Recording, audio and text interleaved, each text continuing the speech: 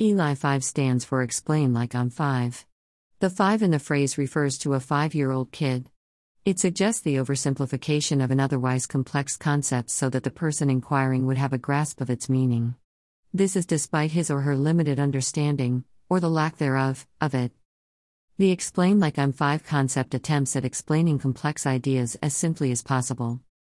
Question: how can archaeologists translate ancient scriptures or languages?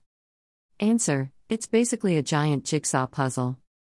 Q: how do conferencing programs such as Zoom handle so many different screens?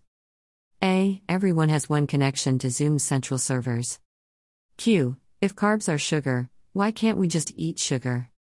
A: use gas instead of firewood in a fireplace. All of this emphasizes a fundamental point about clarifying your thinking. It asks you to admit your thoughts are unclear, to begin with, and thus, that some aspects within them need to be rethought or placed upon more secure foundations. It's as if you're shedding layers of preconception, misconception, and false consciousness. And the ultimate prize is not being right, gratifying though this might be. It's about being understood. Why should anyone care about any of this? Without wishing to be a preacher, I'd argue that seeking clarity is both humane and life-enhancing. To idealize, it entails the mutual and respectful pursuit of knowledge. It can help us know ourselves a little better, dispel prejudices and misapprehensions. We communicate more richly and persuasively amid the 21st century's fast-paced changes. Some time ago, I had written a blog about resetting our life, taking advantage of COVID. https://panbalkerpramod.wordpress.com/2021/05/19/Control-Alt-Delete Let's reset our life/ I had said that we should rethink our whole life if what we have been was right. Similarly, COVID need not be around for us to pause. We should, once in a while, take a pause. During a pause, you can question existing ways of acting, have new ideas, or simply appreciate the life you are living. Without ever stopping to observe yourself, how can you explore what else you might do or who you might become? In short, we need to show ourselves a mirror. Take a pause and rethink is the most straightforward advice that one can give, but the most difficult to take. What is complicated is the implementation. If we do not pause, we will assume that whatever we are doing is correct, but there could be better methods. If we do not think of alternatives or do self-interrogation, we will never get that opportunity to better ourselves. Those who reach the top in any field always do this. Sometimes it is introspection, or at other times, there are some issues. Sachin Tendulkar is, without a doubt, the best batsman of the modern era. He is one of the all-time greats. Around 2003-2004, Sachin started getting out early while hitting the strokes on the right side. He used to get out caught behind or in the slips very early in his innings.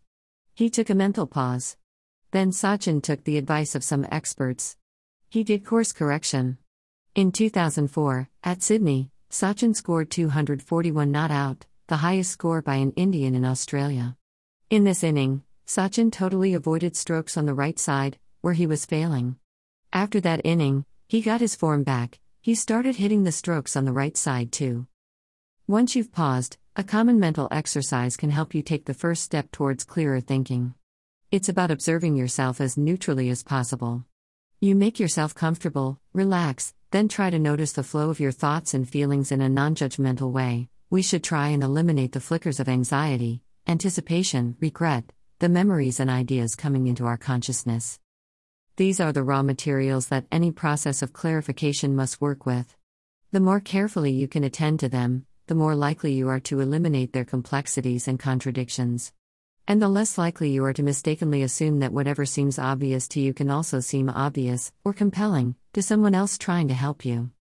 You should put the thoughts coming to your mind as a numbered list. Then you should write a conclusion.